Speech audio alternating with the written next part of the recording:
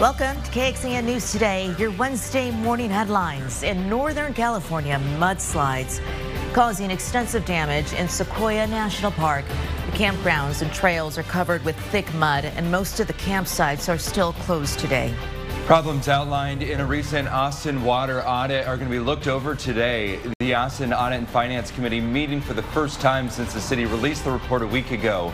The audit included 53 recommendations for Austin Water to improve.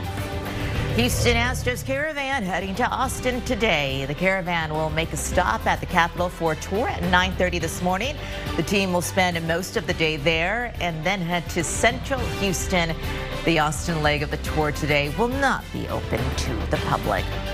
A very good morning to you, everyone, and welcome to KXAN News Today. I'm Sally Hernandez. And I'm Tom Miller, and we're beginning with a wet start to the day. Kristen, it's not going to stay this way, but we are starting. Yeah, absolutely. Some mix, some pockets of light rain as we begin our Wednesday, but Mother Nature's going to flip the script on us about halfway through today, and then we dry out and start talking fire danger. So let me show you what's going on this morning. Again, a lot of what we see coming out of the sky today, radar is going to have a hard time seeing because it's so close to the ground and it's so light. But you'll notice even a little bit is starting to pick up right now. A lot of cloud cover out there. It's going to be a gray start to the day. We can see that on our Lorenz 360 camera, looking a little blurry, right? That's some of that low cloud cover, but our temperatures are much mild because we got that cloud blanket last night. So temperatures walking out the door in the 60s and 70s. These are well above our afternoon average highs that we see this time of year. That being said, I would still recommend a jacket. I think especially a raincoat, something to keep the water off you this morning.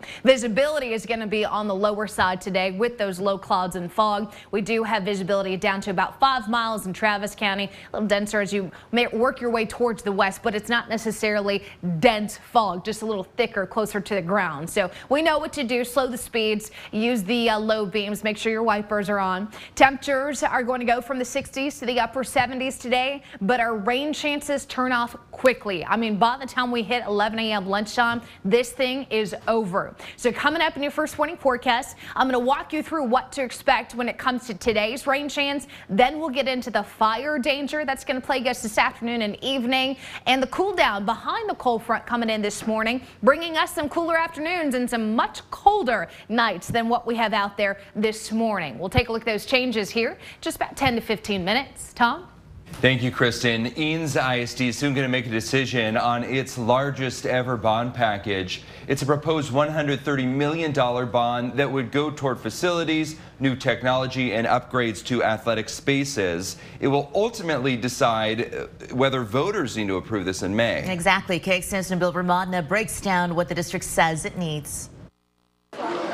More than 8,000 students walk the halls daily at 9 schools across Eanes ISD. And all the campuses are important. They all have their own specific, unique needs. And over time, those schools need upgrades, says Jeremy Trimble, who's in charge of operations and planning in the district. You know, the core of Westlake High School is still there from the late 1960s. The Eanes ISD Citizens Bond Advisory Committee just submitted their final recommendation to the board to address those needs.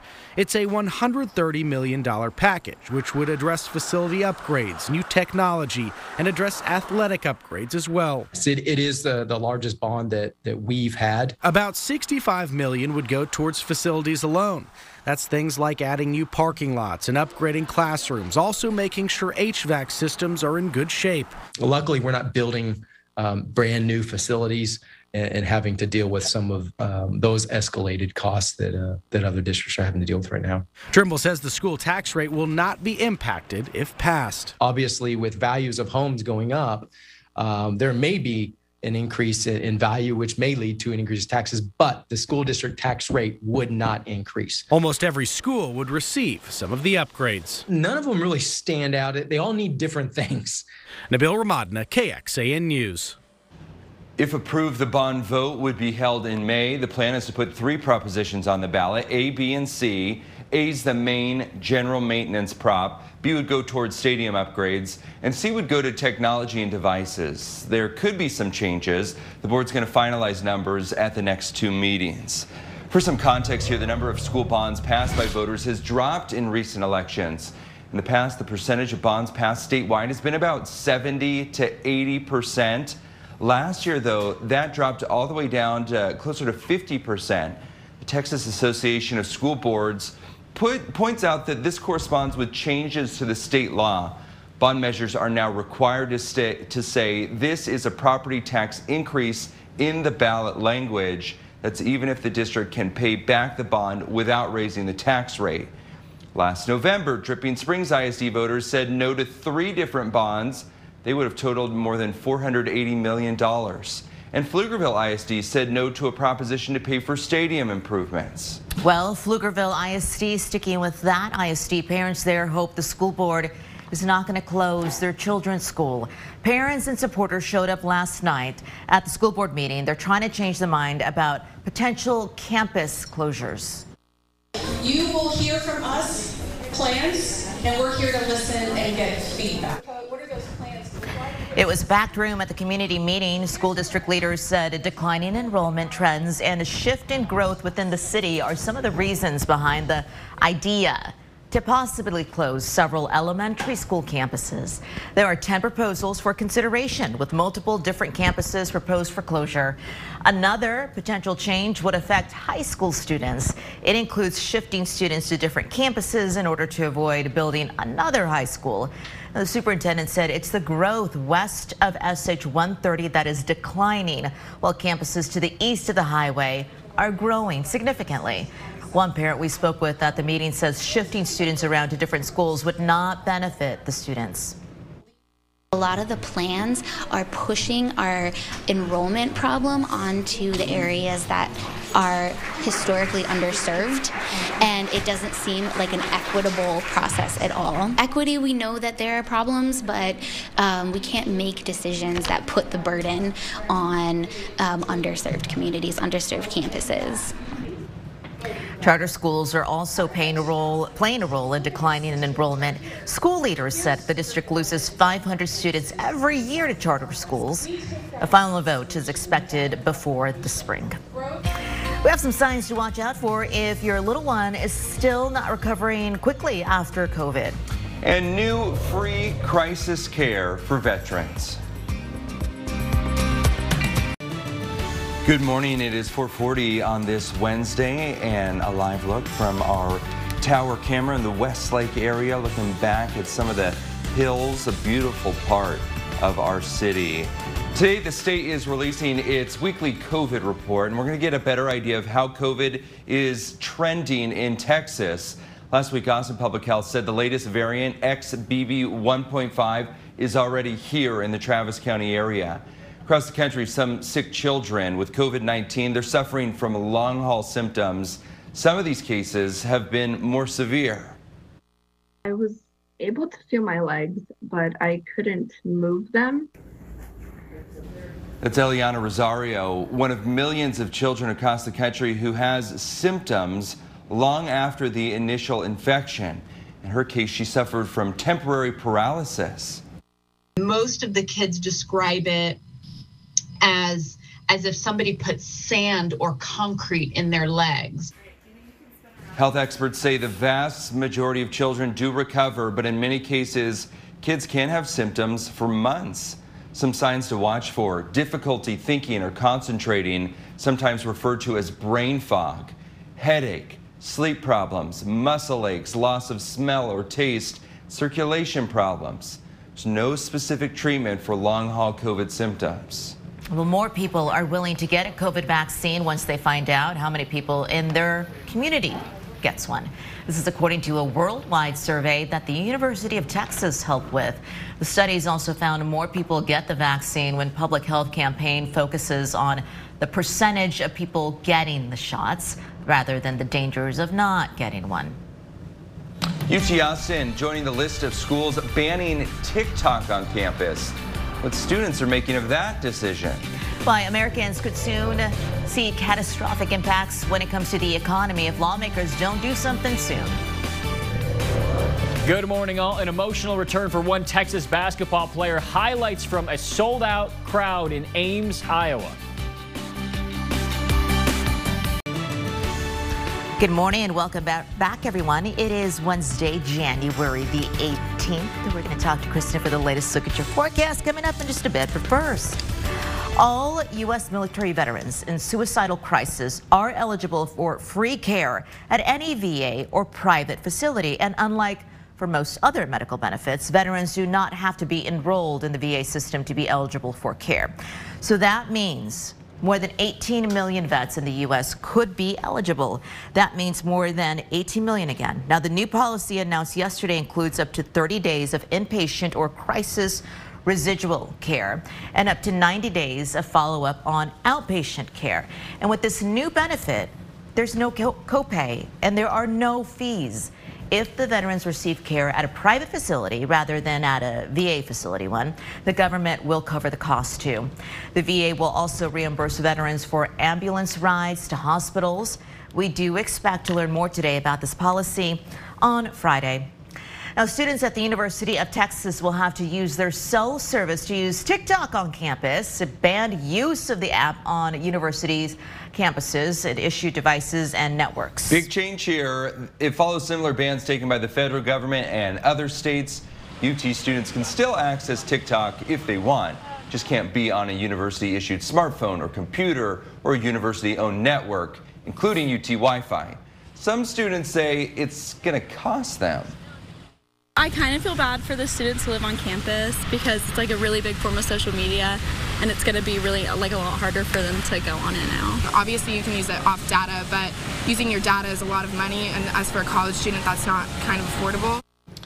Concern comes from close ties between TikTok's parent company and the Chinese government, who actually has access to your data. TikTok put out a statement saying in part, it is disappointed so many states are, quote, jumping on the political bandwagon to enact policies that will do nothing to advance cybersecurity in their states. Let's go up to Georgetown, where a man there was recently introduced into the Tejano Roots Hall of Fame. Roots standing for Remembering Our Own Tejano Stars. Yeah, the honor pays tribute to musicians to keep the long legacy of the genre alive. And KXAN's Mercedes Hernandez has the origins of his music journey and what the award means to him. Guitarist Johnny Joe Leal now lives in Georgetown, but for decades, the road was his home.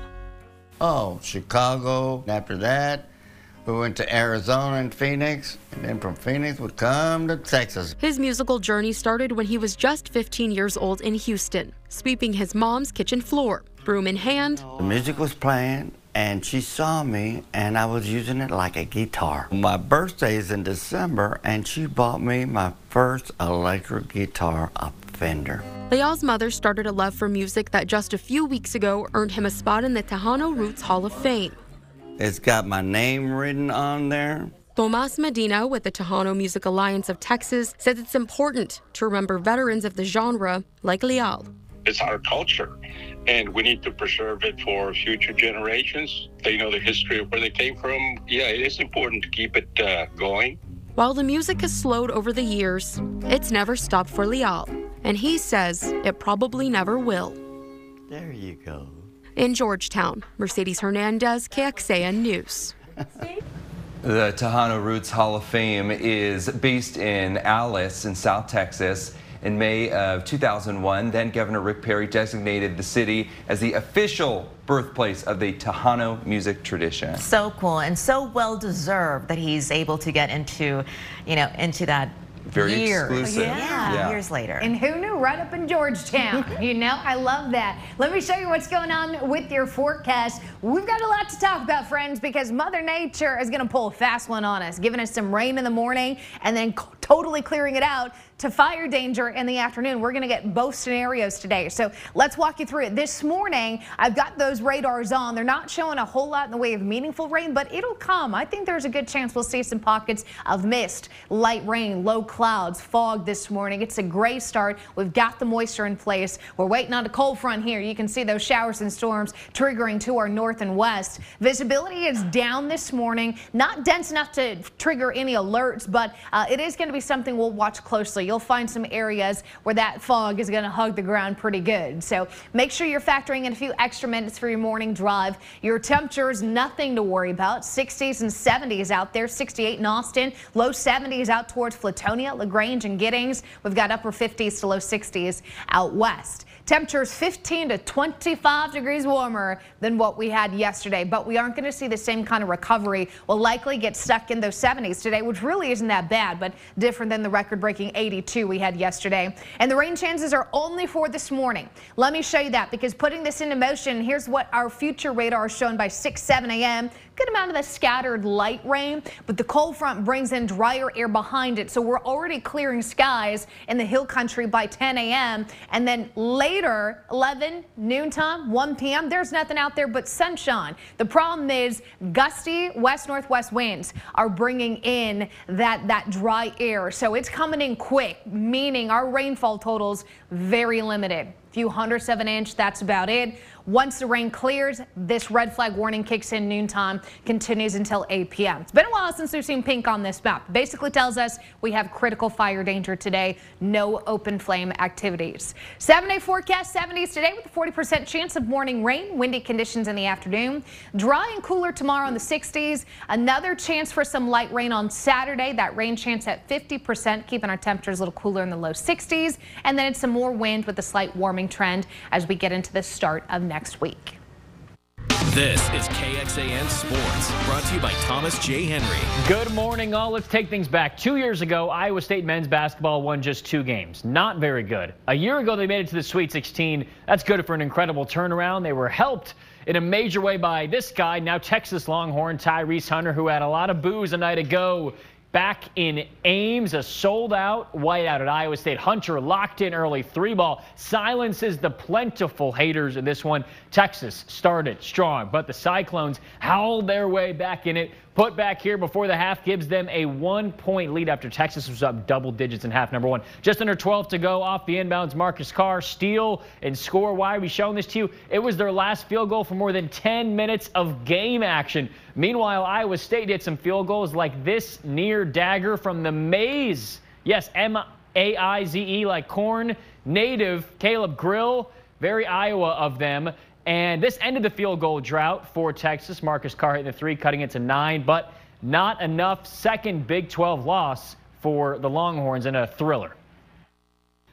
Give them a lot of credit. You know, they played and made plays down the stretch that they needed to make. They made shots. They made free throws. They got to the foul line and converted those. TJ had his team ready to play today. Again, I thought we had a great effort. Likewise. Just a highly competitive game in the Big 12. Elsewhere in that highly competitive Big 12, Rodney Terry was mentioning, Kansas State won an overtime thriller at home against Kansas. They are now tied for first in the conference. We'll send it back to you. Noah, thank you. The family of a loved one killed in June of 2021's mass shooting in downtown Austin wants to make sure that 6th Street is safe for you and others.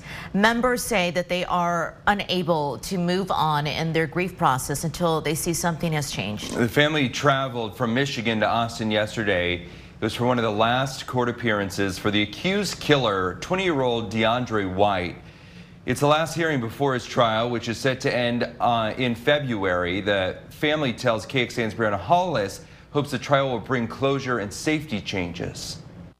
June 2021 has changed this family forever. It's when police say a gunman killed 25-year-old Doug Cantor and injured 13 others around 1:30 in the morning on 6th Street. The things I miss about Doug are the simple things. Doug used to call me and just chat for an hour. She mentioned she's withdrawn from her friends.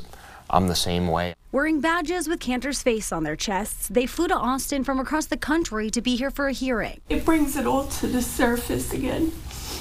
And it's like the first day all over again. What keeps bringing us all back is that we're all hoping that, you know, the outcome of this trial will give us some kind of a boost to move to the next phase of our grief. Former downtown council member Kathy Tovo launched the Safer 6th Street initiative following the mass shooting. It's now up to newly elected Rep. Zoe Kadri to keep that mission going. I think it's about looking into everything that we can to make sure that folks feel safe. 6th Street continues to be a hot spot for downtown violence.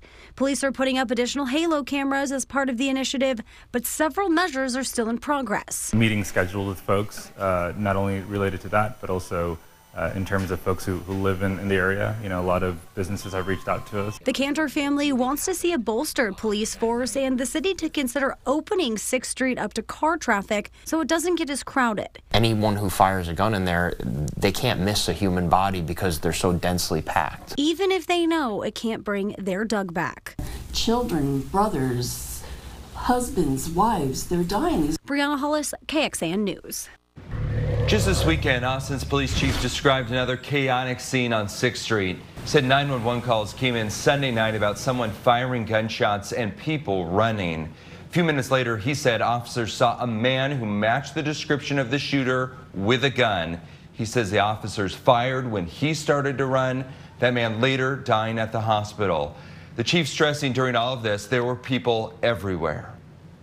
Well, the Justice Department is not going to seek the death penalty against the man accused in the 2019 mass shooting at an El Paso Walmart. Our colleagues over at Border Report looked into a new filing for U.S. District Court, and prosecutors filed notice to Patrick Crusius's attorney of the decision, but did not explain it.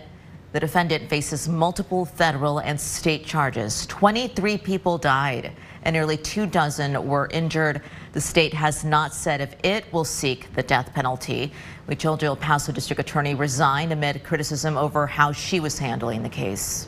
Thanks for joining KXAN News today. You can also listen to KXAN News Nightly every weekday after 5:30 p.m. for in-depth coverage on what matters most to you.